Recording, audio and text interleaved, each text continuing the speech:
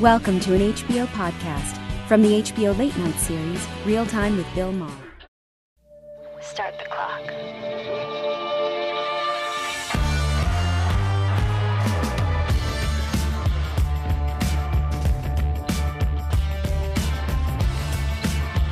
Right here with me.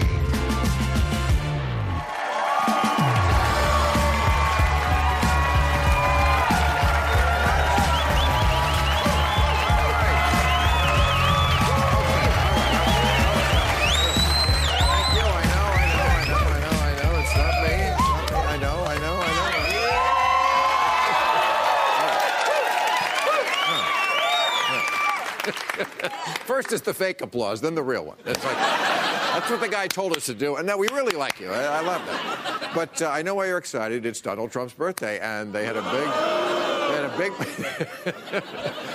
big party, cake, singing, candles, and then they played their favorite game, pin the blame on the Mexicans. And 73. 73 he is, and remarkable after all these years, still a natural blonde. 73, and this week went after Biden on age. He said Biden looks different than he used to, implying Biden has had work done. And let me tell you something, with 23 candidates in the Democratic race, last thing the Democrats need is a new face.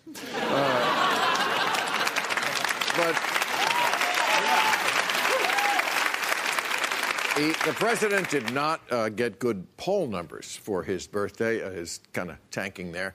I may explain why they're moving up the war in Iran. Have you seen that? Yeah, 2 oil tankers were attacked in the Gulf, and Donald Trump said he is ready to point names and blame fingers.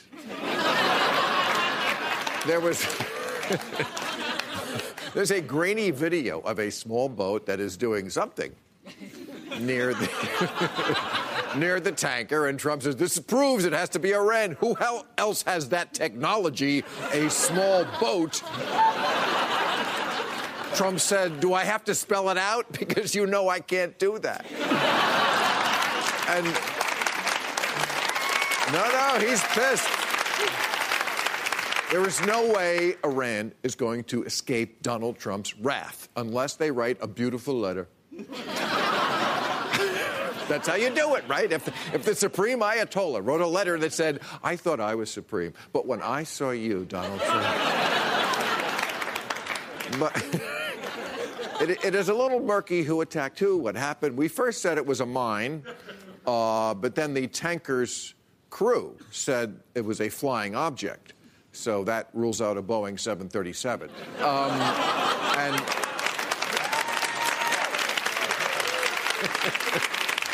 And we've ruled out Saudi Arabia because it wasn't stabbed to death. So we don't know what happened exactly. Now, in other news, the President of the United States, who for the past 2 years has been screaming no collusion every fucking second he can. Like, good morning, no collusion. Good night, no collusion. Went on George Stephanopoulos' show and said, you know what? Fuck it. Collusion. Yeah. Now it's like Gwen Stefani saying, you know what? I am a hollaback girl. Hollaback. I'm good with that. Trump said he accepted help from a foreign country to get dirt on his opponent, and he would take it again. And he wouldn't call the FBI. And Democrats were so shocked, they almost took a stand on impeachment.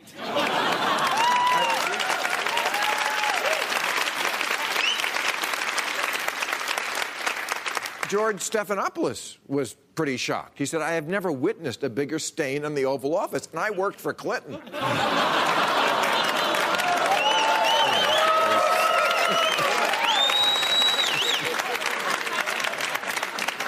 Now, of course, the Republican reaction was swift and severe. I'm joking, of course. They could always give a fuck. I loved it. All they cared about wasn't that Trump admitted to treason and being a criminal. That's old news. They were upset that he broke the first rule of Fascist Club. He went outside of Fox News. Laura Ingraham said, why did anyone put Trump in that situation? It's an interview with the president, not putting a baby on a horse. And of course, you know, Trump has many types of lies. Today came the one I hate the most, the ridiculous, insulting walk-back lie that he tells when he says something ridiculous, and the next day, the pulling this out of my ass, barely bothering to make sense, fuck you lie. He was on Fox and Friends doing this for almost an hour. To get off the phone, they had to pretend there was someone at the door. They don't care. They don't care about any of this. Trump's attitude about subpoenas is, I don't do subpoenas. They got a picture of him the other day walking up to Air Force One, the steps. He had a subpoena stuck to the bottom of his shoe. But thank you all for putting on a brave face tonight. I know you must be upset because I'm sure you've heard Sarah Huckabee Sanders, who reinvented the job of press secretary by not doing it. Sarah says she is stepping down, but of course that's her, so who knows? But, you know... But, you know, when one door closes, another one opens. Trump actually said she should run for the governor of Arkansas. So maybe it's that. She's also launching a new social media platform, Rusting Bitch Facebook. I don't know if you know. And she's taken a position on the board at the Burger King because Sue has more experience with Whoppers. Oh, you're way ahead of me on that. All right, we got a great show. Elliot Spitzer, Charlie Sykes, and Barry Weiss are here. And a little later, we'll be speaking with the great Martin Short is backstage. But first up, he is a Pulitzer Prize-winning syndicated columnist for the Washington Post, whose latest book is The Conservative Sensibility. I would say he's part of a dying breed, the true intellectual, conservative intellectual. George Will, ladies and gentlemen. George, great to see you again. How are you? Okay, well, your book, again, amazing to read you, even when I don't agree with you. Sometimes I think you're your own worst enemy, because when I read you, I'm like, if this guy can't convince me, I can't be turned, and I can't be on some of your points. But, you know, as I read this book, I'm like, who is this for?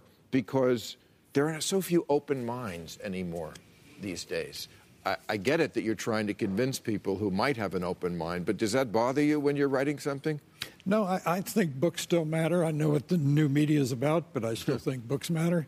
And I'm quite convinced that there are a number of Americans who believe something's badly wrong with our constitutional equilibrium. When you have presidents of both parties who make war without Congress, presidents of both parties who are a supine Congress has empowered now to impose taxes and rewrite immigration law, all on their own. Yeah, you don't mention Donald Trump. I don't mention Doris Day. No. Right. This is a book about ideas. No, I know. You say it's a book about ideas, which, yes. You know, she died recently. Okay. Ideas and conservatives. Would you say he has nothing to do with either one? But let me ask you this. Conservatism, you're making your case, as you have so eloquently for so long, but I can't really picture a Democratic Donald Trump. If conservatism is so great, how did it give rise to Donald Trump? Well, ideas have consequences, and so does the absence of ideas, and the Republican Party became fixated on simply opposing Democrats, just as I'm afraid a lot of Democrats are fixated on opposing Republicans. And warning to the Democrats who are about to have, 23 or 4 on stage. There were 18 on stage with the Republicans, and the most lurid stood out. But aren't some of the Republican ideas of recent years dangerous, anti-science, anti-intellectual, somewhat racist? They seem to have won some elections based on that. Why did that take root in the Conservative Party? Because the Conservative Party became fixated on what I'd call crybaby conservatism. The victimology that they learned partly from the left. We're victims of the media, the Hollywood, academia, et cetera.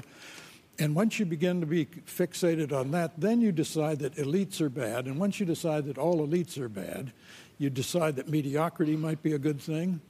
The question in society is never whether elites shall rule, it's which elites are going to rule. And the problem of democracy is to get consent to worthy elites. Well, I would agree with you that a lot of Republicans have gotten on board with victimology, especially the president. Yep. I called him a whiny little bitch many times. and his people are, too. You've said, yes, that the liberals were the people who sort of got on board with finding new people who were, I think, in your words, hurt, aggrieved, and left behind. But the people that the Democrats are usually championing, aren't they literally hurt, grieved, usually, and left behind? Women, minorities, homosexuals. Isn't there a rationale to that? There is a rationale to that, but a great many of the people who voted for Donald Trump, there are 402 counties in this country that voted for Obama in 12 and Trump in 16. The Democrats ought to be spending a lot of time there. They ought to go to Howard County, Iowa. Howard County, Iowa voted by 21 points for Obama in 12, by 20 points for Trump in 16. That's a 41-point swing. What was up? That's what Democrats have to figure out. Right. Well, I want to get to that, the toxic D. I talk about it all the time. You've mentioned it yourself. And I was reading some of the things you said. You were on MSNBC the other night. You said you keep in your pocket a card. And I've mentioned the same thing. Why in so many states is the D so toxic that people will vote for almost anybody but? And I'm with you on some of these. You said, I keep a card in my pocket, all the things that these Democrats say that cause the American public to say these people are weird. Oh, is there? That's it? I'm going to need a bigger card. Right. Okay, but like terrorists in prison should be allowed to vote. Get it. See, that's where I'm like, oh, we're on the same page. End private health insurance. Right. We don't want to end all private health insurance. Pack the Supreme Court. Again, bad idea. But then abolish the Electoral College? Well, intelligent people of goodwill can disagree about the value of the Electoral College, but why are Democrats spending all this time on something they know will not happen? The reason they want to abolish the Electoral College is it gives undue weight in their judgment to the least populous states, 13 of whom are all that's required to stop a constitutional amendment. So it's not going to happen. Well, of all people, you should know that the reason we want to do something for something that doesn't look like it's going to happen is that 20, 30, 40 years in the future, it will. That's what the Republicans and the conservatives have been so much better at than the Democrats, having an idea, putting it in their think tanks, reading it over. I mean, Ronald Reagan was unthinkable in 1964, and then he was president in 1980. That's why. But what about the situation itself? That not just the Electoral College here, in 8 states, by 2040, we'll have half the population. Just 8 states. That means there'll be 16 senators for one half of America and 84 for the other half. That can't be what the founders had in mind. I think it's exactly what the founders had in mind, because what they... Well, I don't know what they were smoking, but that can't be right. Come on, they were smoking Virginia tobacco, and what they wanted was a constitution that would preserve the federal nature of our system. And the Electoral College, under the Electoral College, we have 51 direct elections of the president. They just happen to be in states in the District of Columbia. It seems like we're punishing people in cities. Seems like we're punishing where the population is in favor of land and, I don't know, crows. I mean, why did I keep saying this? I'm obsessed with this, but why are there 40 million people who get 2 senators in California and the Dakota Territory gets 4? Yeah.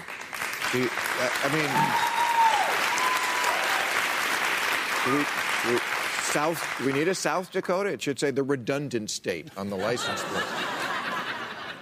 Well, the founders believed, and some of us still believe, that being a federal republic is a good idea, and that the states should make presidential decisions to reaffirm the importance of states as, in a good progressive's vocabulary, Louis Brandeis, as laboratories of democracy. We want more vigorous, more localism in our politics. Okay, and your book talks about, and I'm trying to summarize because it's television, a brilliant 500 pages in a few words, but the mission creep of government. Yes. And I've read it, this has been a theme of yours for a long time, and when I was reading your book, it reminded me of an article I read, I found it. you're saying the federal government, you say the most important word in the Declaration of Independence is secure, because it says the government will secure the rights, that the government's job isn't to create new ones. Governments are instituted to secure rights. But that's the Declaration of Independence. Yes. That's the writing on the box. The instruction manual is the Constitution. Doesn't that create rights? Isn't that what the Bill of Rights is? No, the Bill of Rights is mostly a bunch of prescriptions. The government shall not do certain things, shall not establish But those religions. are rights. Of course they are. And the Ninth Amendment in the Bill of Rights says the enumeration of rights in this Bill of Rights shall not be seen to disparage the unenumerated rights that remain. Okay. Well, let me read from the article that I remembered from so long ago, because I told you I used to clip your stuff. You're talking about, it's interesting, Grover Cleveland. You said, if Democrats really want to discourage special interests, follow the example of Grover Cleveland, the last Democrat president who understood the federal government as the founders did. Just what your new book is about, as a government of limited because enumerated powers. You say in 1887, President Cleveland vetoed the Texas Seed Bill. Do you remember this? Of course. I'm sure you do. Which appropriated $10,000 to purchase seed grain to drought-stricken farmers. Cleveland said, I could find no warrant for such an appropriation in the Constitution. But what about the farmers? What about the people who are starving because there's a drought? 10 grand? Would it kill you? I mean, it's great to be by the book, but isn't that why Robert Mueller has put us in the situation we're in? Because you can't always go by the book? I think when you start saying, well, the Constitution's all very well, but that's just a book we need not go by, thereby is the state of anarchy and lawlessness. No, it's a living, breathing document. Jefferson himself said it should be rewritten every 20 years, did he not? Yes, he did, and then Madison corrected him at length in a very good letter, because that way is nonsense. If a Constitution is to constitute, it cannot change with the winds of fashion. Okay, George Will, you certainly don't. I'm so glad you're on our show. Thank you very much again. George Will, everybody. Let's meet our panel. Hey. Hi. Hello, everybody. Okay, here they are. He's the founder and editor-at-large for The Bulwark and an MSNBC contributor. Charlie Sykes is over here. Charlie. He is the former Democratic Attorney General and Governor of New York, Eliot Spitzer.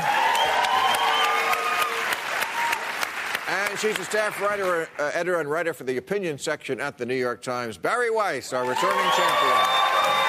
All right, don't forget to send us your questions for tonight's overtime so you can answer them after the show on YouTube. I didn't want to talk about Trump. I've said that many weeks, but I have to because this week he said he would take dirt from a foreign government. And I just want to read what the Federal Election Commission, the head of the Federal Election Commission said. I love this. She said, I would not have thought I needed to say this. Be a great title for a book about Trump. I didn't think I needed to say this. Don't put your kids in the White House. You know. Let me make something 100% clear to anyone running for office. It is illegal for any person to solicit, accept, or receive anything of value from a foreign national in connection with the U.S. election. This is not a novel concept. She then talked about the Founding Fathers. They said they knew when foreign governments seek to influence our politics, it is always to advance their own interests and not America's. My question is, what if the Democrats said, forget everything that happened before, let's just impeach him on this. Let's pretend he was perfect up until the other day with George Stephanopoulos, because this is impeachable, and that's what they would do if Obama did it. Look, can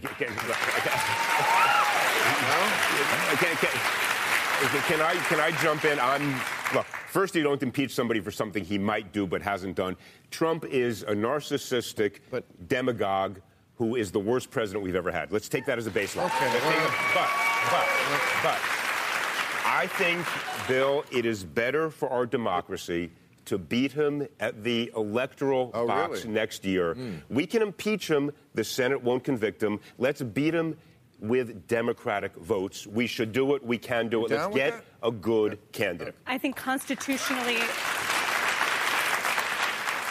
Andrew Sullivan has a great article about this today in New York Magazine. Constitutionally, yes, there are many reasons to impeach this president, but politically, I agree with Eliot. No, let's focus on 2020. Let's focus on restoring the country, not tearing it apart. Okay, Charlie. Where does it go? Right? What happens the day after impeachment? First of all, happy John McCain Day.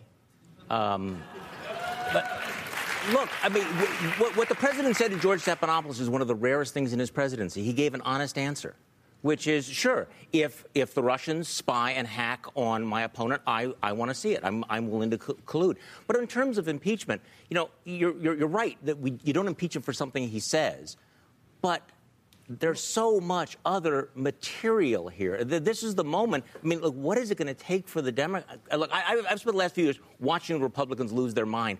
I'm amazed at how bad Democrats are at politics. Look, right. I mean, wait a minute. I spent the last 20 years watching Republicans lose their minds. Not the last couple. Okay, but they're nuts. They're nuts. The Mueller report. But you guys are feckless and you're gutless. No, not everybody. Not all of us. Well, some of us weren't, and we got the shit beaten out of us because of it. But I'm with you. The Mueller report lays out in the clearest possible roadmap to Congress to say, if you're not potted plants, if you're serious about your constitutional responsibility, you need to have these impeachment. Now, whatever the politics are, this is what Congress is for. This is what, if the Congress does not institute impeachment proceedings, then what they are basically saying is the President of the United States is literally above the law. So, Can I listen? I want to make a different point. I was a prosecutor for a lot of years. I wouldn't want to bring a case I wasn't going to win. Yeah. And the House can vote impeachment. There's many ways to win. No. Yes, you're right. He's not going to get. We're going to lose the election in 20 if we impeach him. How do you know that? You don't know that. Well, yes, I do. You know how we beat him? No one knows anything. No, you're right. But we beat him on substance. Yeah. We beat him because he's wrong on facts, the environment, choice, guns, trade. Beat him on substance. That's good for democracy. You can't normalize it. You cannot say that this is acceptable behavior. When the president said what he said to George Stephanopoulos, well, exactly. But you got to struggle against that. I mean, that's the thing that we go through every single week that we don't normalize. We don't know what the right politics is because they go by the polls. And again, Republicans lead polls. Democrats follow polls. Yeah. If they would do that, maybe they would change the polls. Because it looks weak. And the Democrats' big problem is they always look weak. I agree with 99% of stuff, not on this one. Let me ask you a question. When Bill Clinton was impeached, at the end of the day, he won. Different case. Al Gore was not elected president of the United States.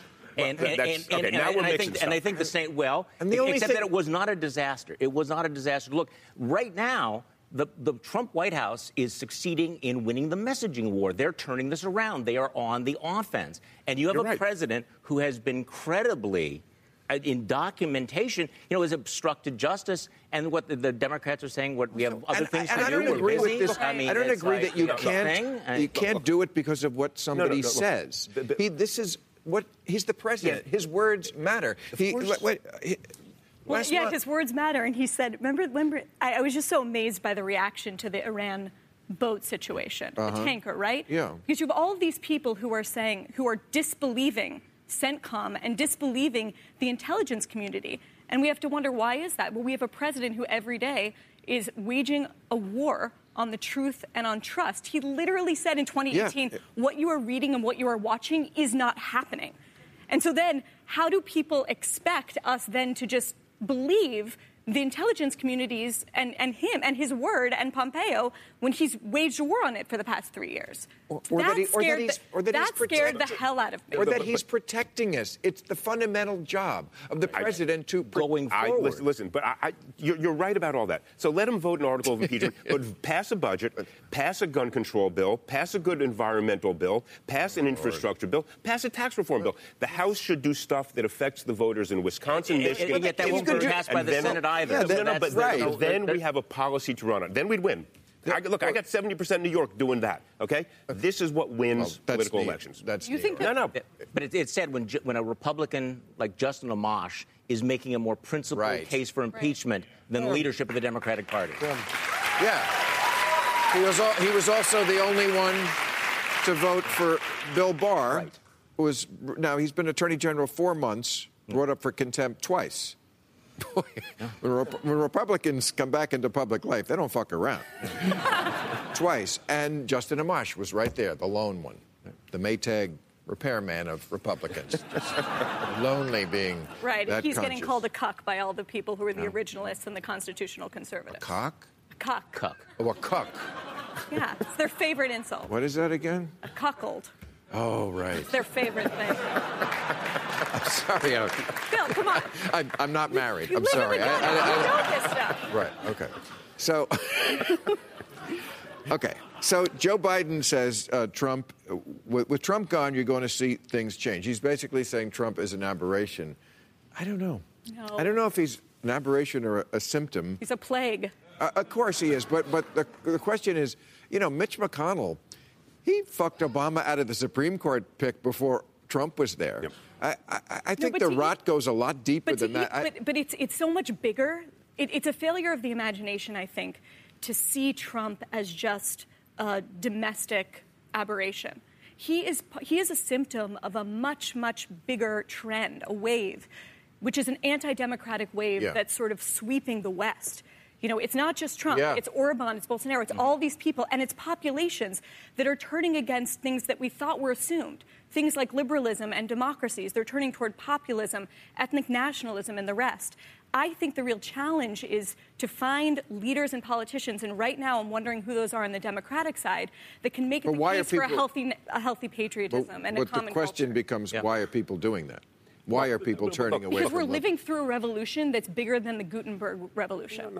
Really. Like talking about technology. Everything. We're living through a moment in which everything is broken. We don't have common information. We don't know what the future of work is going to look like in 20 years. If I watch MSNBC and you watch Fox, we live in different epistemological don't accuse realities. me of that, please. That's harsh. I know that's what you watch every night.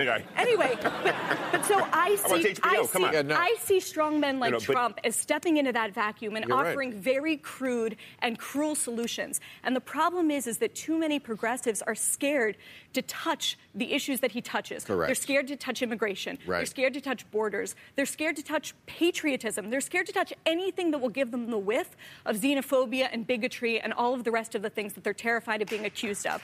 And they need to come up.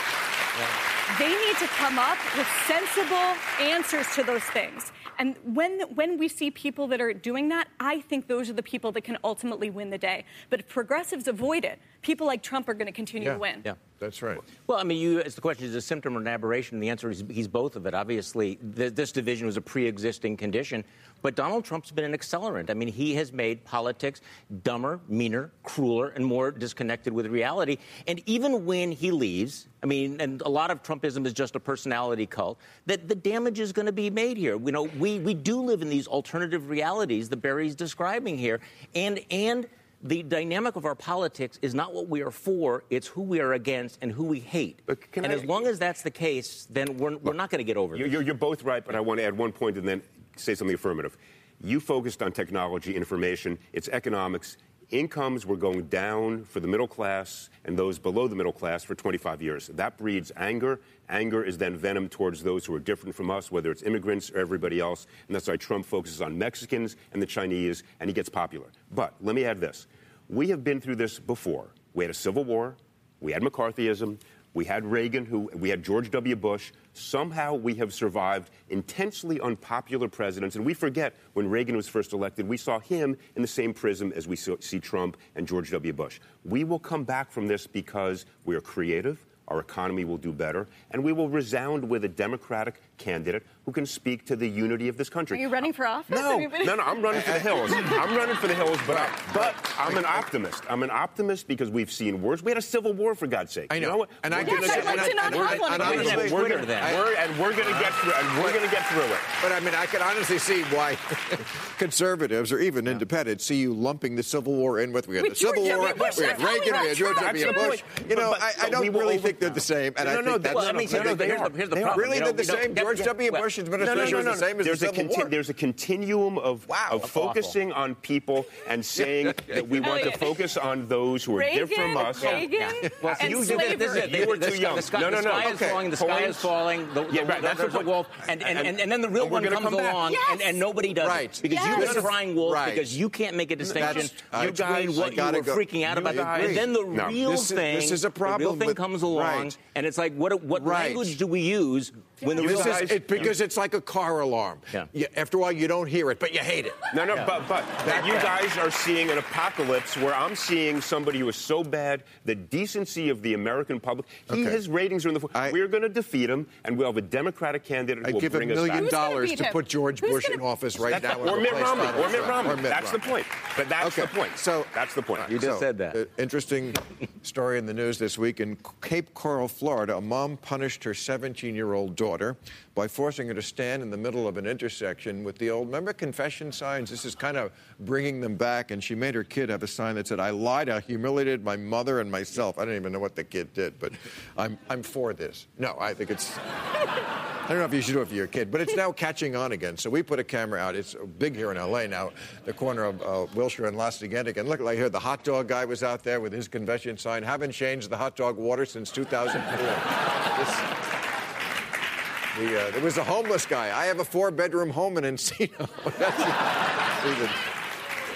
And then celebrities started showing up. Look, Sean Hannity. When Trump farts, I say that was me. Pete Buttigieg was out there. I'm not really gay. I just needed a better hook than mayor in Indiana. Lindsey Graham was out there. I'm straight. Oh, my God. What a confession.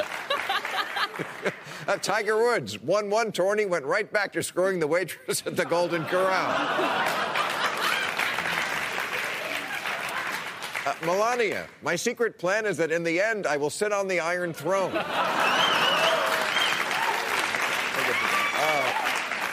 R. Kelly, I've spent more time in Toys R Us than that giraffe.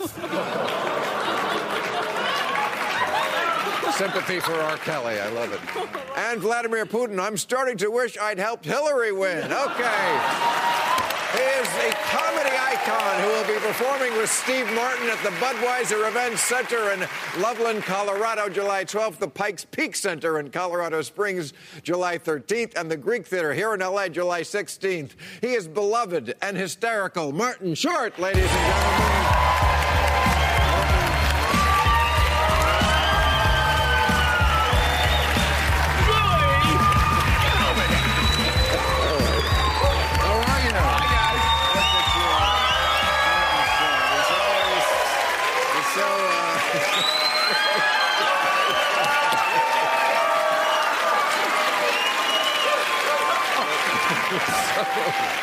What have I done? What have I done to deserve this kind of ovation other than provide decades of quality entertainment? Thank you. Hello, You're William. always so reluctant to bask in the floodlights. What's with me? You love show business. That's why I do love show business. And you're not afraid to say it.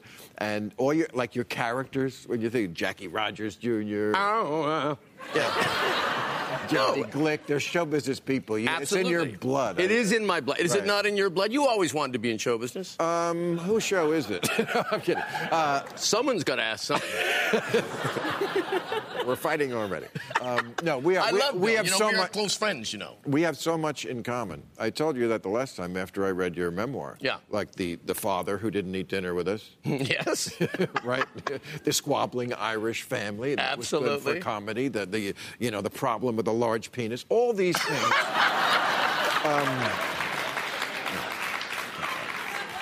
You know what else I found reading your new thing? We are both people who don't have a bucket list. I thought I was I don't either. Nothing that I want to do that I haven't done. And if I haven't done it at the age of 69, right. because I don't want to do it. No. Right. Yeah. Now I've never been to India. Right. Oliver Sholem, you know. Right. I've never been to any country any country that's, that you can't get room service 5-star.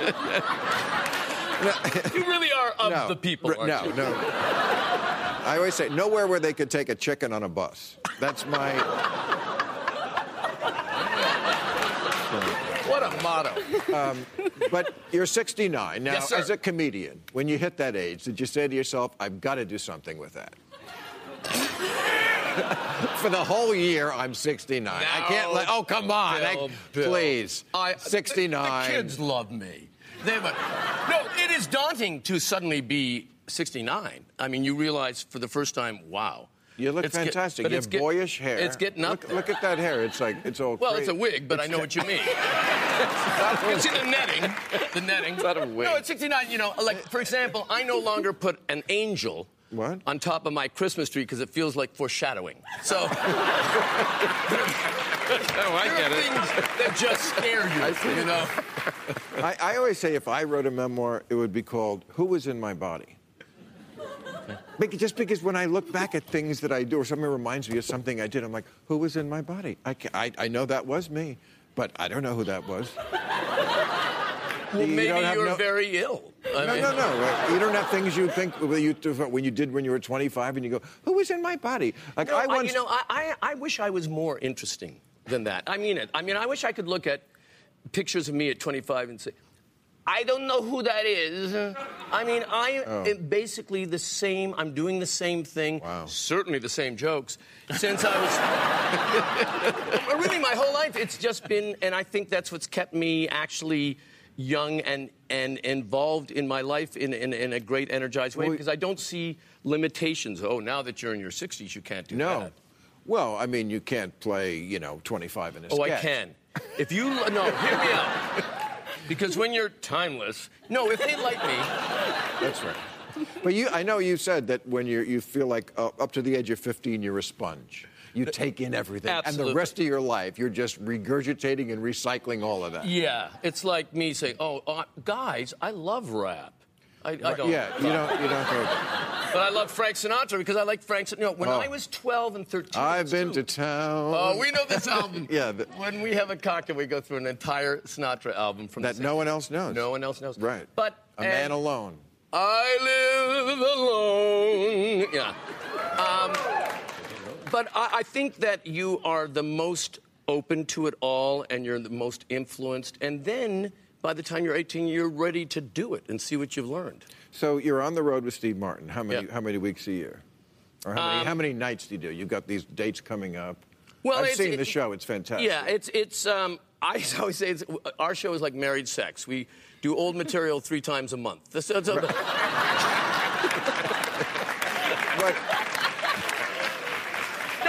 We do about 45, 50 shows a year. And like most comedy teams, it's what you really are with them. It's great on stage, but off stage you hate each other, right? No, I actually love Steve. I do. I know. And I think that what's great about it is that we share many similarities in a work approach. If it's an audience that we still give 100 so we don't feel guilty. All those things, but some people don't. And I think that we have a shared sensibility. It's very rare that if a joke made him laugh and I wouldn't find it funny, or vice versa. So I always think that you could be the ambassador from Canada, and maybe, someday you will be. So I just wanted to say, Jesus. Toronto last night. How about that? Won the NBA final. I know, pretty good. They are the basketball champs. And I got to go to bat for Toronto a little bit. Yeah. I've spent a lot of time in Toronto and Canada in general. They got a little bad rap because when Kevin Durant was injured, some of them applauded. It was a moment. They got caught up in the game. Anybody who thinks that's Toronto does not know Toronto. No, Canada's... when they won last night, I think, 2 fans burned a lady's scarf or something. Right. It's just, there's nothing... There's nothing going to happen. Okay. One other thing I love about your show with Steve, you do not mention Trump.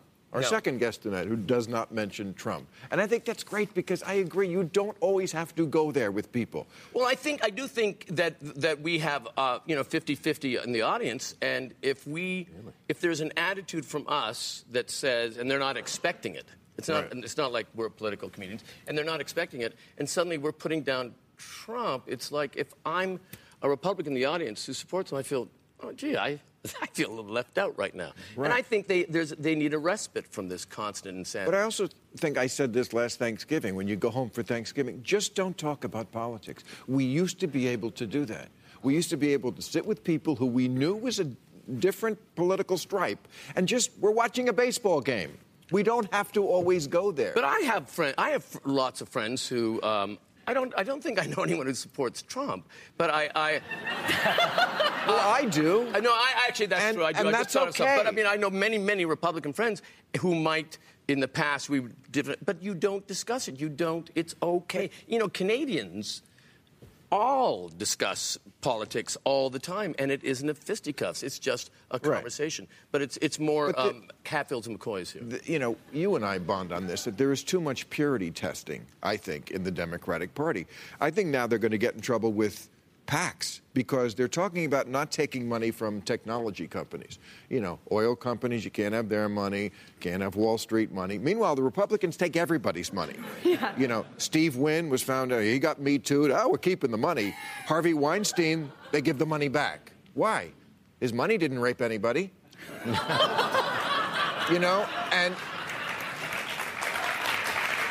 What? But, I think the DNC took in $19 million so far this year. The RNC, $61.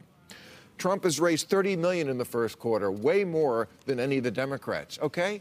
This is another way they're going to shoot themselves in the foot. You take people's money and then you fuck them when you get in office. That's how politics works. I'm with you. Look, having been there, having gotten money from people who then, for whatever reason, you say, gee, give it back. You're right. The Democratic Party said, we got to win, raise the money, raise it legally, disclose it 100% where it comes from, make an argument to defeat this president. That's how we win. Don't worry about where the money comes from. Just win the goddamn race. And social justice warriors, I know you've written about this recently, are finally finding that maybe... There's a price to pay. Yeah. You're talking about the bakery story? Well, there's the bakery story. There's the Subway story. Well, what's the bakery one? That's easier, right? The one at Oberlin? Yeah, so the facts of the Oberlin one is there's this bakery that's across the street from Oberlin College.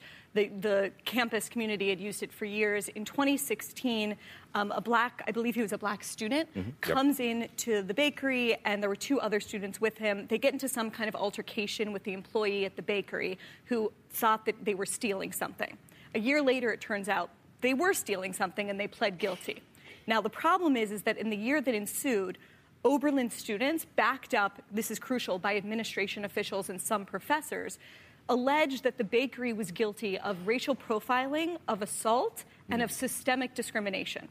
The college stopped using the bakery, which I think that they had been using for years, and basically the bakery won, I think, something like $33 million in punitive. I thought small, but they won big money from the college. How did bakeries get to be so the height of Would they have ever made $33 million in those 3 years? That's $35 million. That's a good cookie. But it was libelous.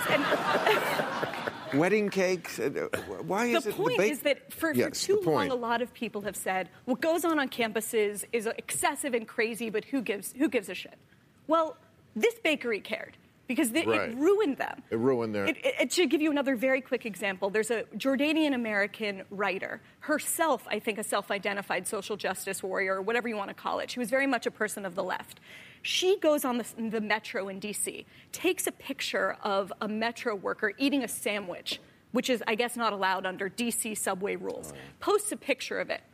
Then she gets piled on because the woman, the metro worker, was black, and everyone's saying, how could you shame this person? And they're right. Why would she have posted that picture? It was ridiculous. But they go on, basically, incessantly, even after the woman who posted the picture apologizes. Her book contract gets canceled. She went into the hospital for severe anxiety and panic, and even, I think, went back to Jordan because she feared for her life. Now she's suing the book publisher for $11 million, so we'll see how that one turns out. So what are they saying about you right now on Twitter? Me? Just for saying this.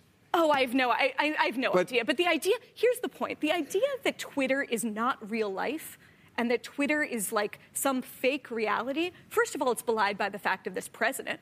But also, anyone who is on it and sees the kind of reputational damage it can cause, certainly in my own life, knows that it is real. And why does anyone go on Twitter? I don't understand. I don't understand. Really? I'm not on Twitter. You have the privilege as a 69-year-old with a very good wig to not have to... Now that's to not be engaged. But for a lot of younger people, this is the way that you promote your work. It's the way that you... But it is also this culture of the bullying and the calling out, which you know... Yes. I agree. Let me just say, I think there are many wonderful things about Twitter, but everyone I know who's been on Twitter at one point goes off Twitter Steve loves in a huff. Yeah. Steve, because it's a place you can be witty. Or if you say anything that's remotely than it's which is dangerous. Because I would never do it. But here's the good news and the bad news. Twitter gives you access to the entire world. The bad news is there's no editor, right? It used to be there were 5 mainstream journalists and papers. You could trust them to pass judgment, and it would be sound judgment. Now with Twitter, everybody can be an editor and everybody can be a critic, and so you suffer the consequences. You get the upside of publicity, the downside of the idiocy of the masses, and so you got to weigh that balance. I would never do it. You're smart enough not to do it, but many people. No. I think if you're able to look at it objectively and say they're idiots, I don't care about them, but that's this what is interesting. That's what you can do that. That's why God invented the mute button. And you can unfollow people. But this whole issue of what's going on at places like Oberlin, or the attempt to ban Chick-fil-A from the San Antonio airport and all of this. I'm tired of the term political correctness. This is the term. It's like performative wokeness, where what we have to do is in our monoculture, we have to find a way to humiliate, to drive people out that we disagree with. And I will tell you that there is a huge backlash. All the issues that we're talking about, we talk about this political divide. The folks on the right who are bailing on liberalism, and make this the Flight 93 election, they're basically saying the left wants to destroy you. They hate you. They want to take away your rights. They want to destroy your business. Unfortunately, you have anecdotes like this that make that plausible. And the Oberlin case might be a tipping point because it shows there is a price for this bullying. How do we get mainstream liberals to stand up to that faction? Well, Pete Buttigieg did actually say that maybe he would be the bridge between the gay community and Chick-fil-A. This was a positive moment. It was maybe not a Sister Soldier moment, but it was a positive. It was so rare. The bar is so low that the bridge between Pete and Chick-fil-A. Yeah, that's right. But it's true. No, it's true. We're not going to get there soon. And the reason I say that is when Harvard fired the dean of the college for representing a Horn's defendant, but even Harvard College said, we do not respect the process. Yes. They said, we don't respect the obligation of lawyers to take unsavory clients. They were caving to the same sort of pressure from students. And so I said, that is a spinelessness that should be they should be shamed of what they did. But it's going, it's going on everywhere. It's David Remnick. Which is the problem. Right. That's the problem. All right. It is. No time left. New rules, everybody. New rules. Okay. Get ready to laugh. No. New rule, not every movie set in the future has to be either a super clean utopia or a smoldering post-apocalypse. Isn't there something in between? It's always either the Earth is a giant Apple store or Burning Man got way out of control. New rule, if you have to install a soundproof booth in your hipster workplace so employees can have a little privacy, maybe it's time to consider the hot new concept for the office called rooms.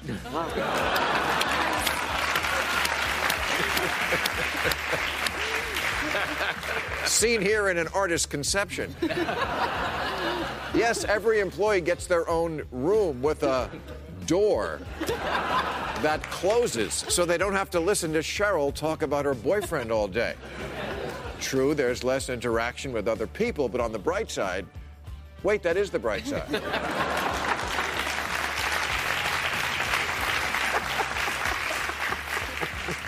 New rule, now that Georgia has all but outlawed abortion, they'd better prepare themselves for more of what happened this week. A newborn was saved after someone abandoned the child in the woods in a plastic grocery bag. Now, we here in California would never stand for such a thing. A plastic bag? I get it.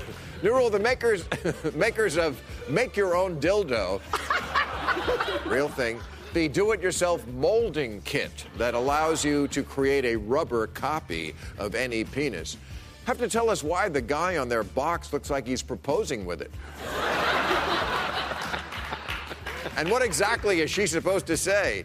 Your dick without you attached to the end of it? Yes, yes, 100 times yes.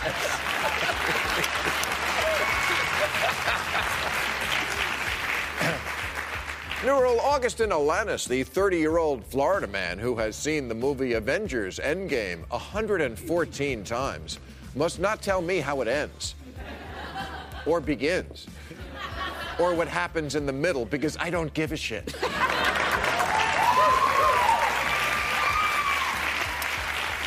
But I do have a spoiler alert for you, Augustine Alanis. You die alone.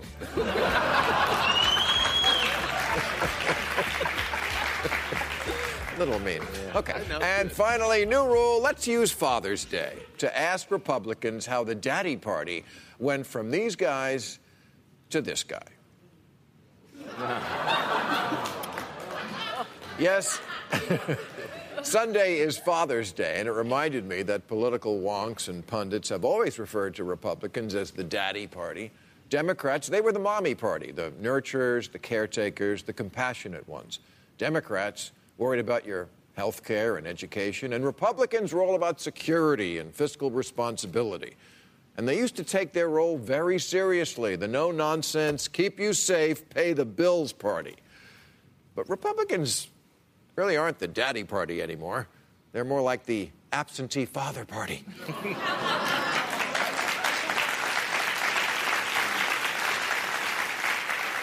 Going through the midlife crisis, making bad decisions with all this pretend confidence. It's like the entire party's wearing a toupee. Under Trump, they've become the deadbeat dad party. The dad who spends money we don't have and who blows the family budget on stupid shit, like a wall we don't need.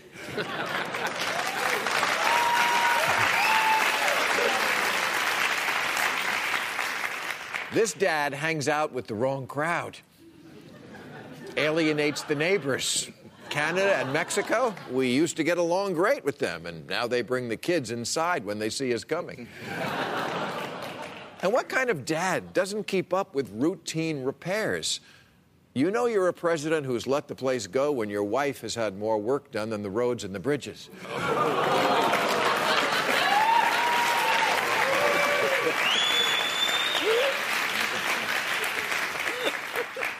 And this is not a personal attack on Trump as an actual father. He clearly has a supportive, loving relationship with 1/5 of his children. But someone has to explain to me why at Trump rallies it is a common refrain to hear that Trump is the strict dad America needs. They really do see him as a father figure. You know, a strong but quiet, strict but fair man who gets up in the morning, puts on 2 pounds of concealer,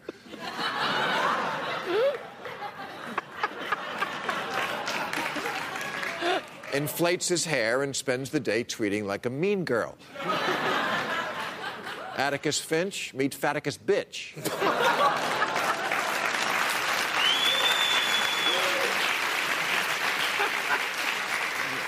Back when Milo was a thing, he used to literally call Trump President Daddy.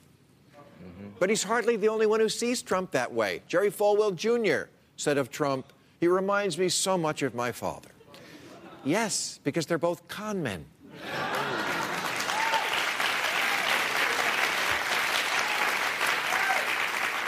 Kanye West thinks Trump is the father he never had.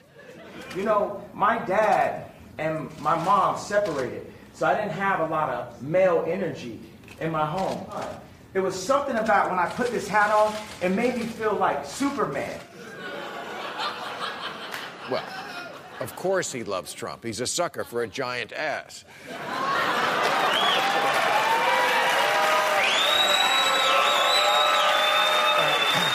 But as for those of us just trying to survive in this American family, we have to come to terms with the reality that the daddy party is the asshole dad party now. And the patriarch of it all is a hot mess. And you know what happens when daddy's a useless piece of crap, right? Mom has to take over. And that's why Democrats, they're no longer the mommy party.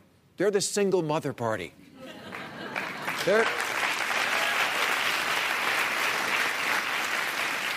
They're the party that has to work 2 jobs because daddy went out for cigarettes and never came back. The single mother party now is the only one that cares about the kid's future. The Republicans, they're the party of the Koch brothers. Pollute all you want now because tomorrow, not our problem. We'll be gone. When Trump was in England last week, he was amazed at Prince Charles's concern for the planet and its longevity. he is really into climate change. And what he really feels warmly about is the future. What a weirdo, huh? Caring about the future?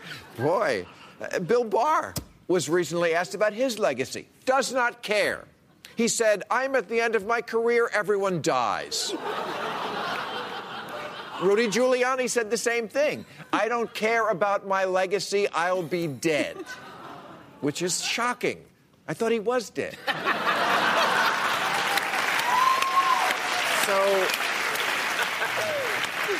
So, happy Father's Day.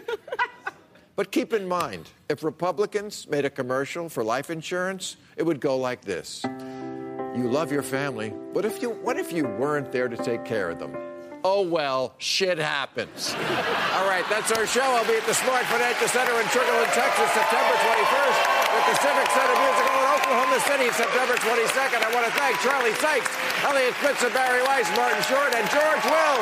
Stay tuned for Overtime on YouTube. Thank you. Catch all new episodes of Real Time with Bill Maher every Friday night at 10, or watch him anytime on HBO On Demand. For more information, log on to HBO.com.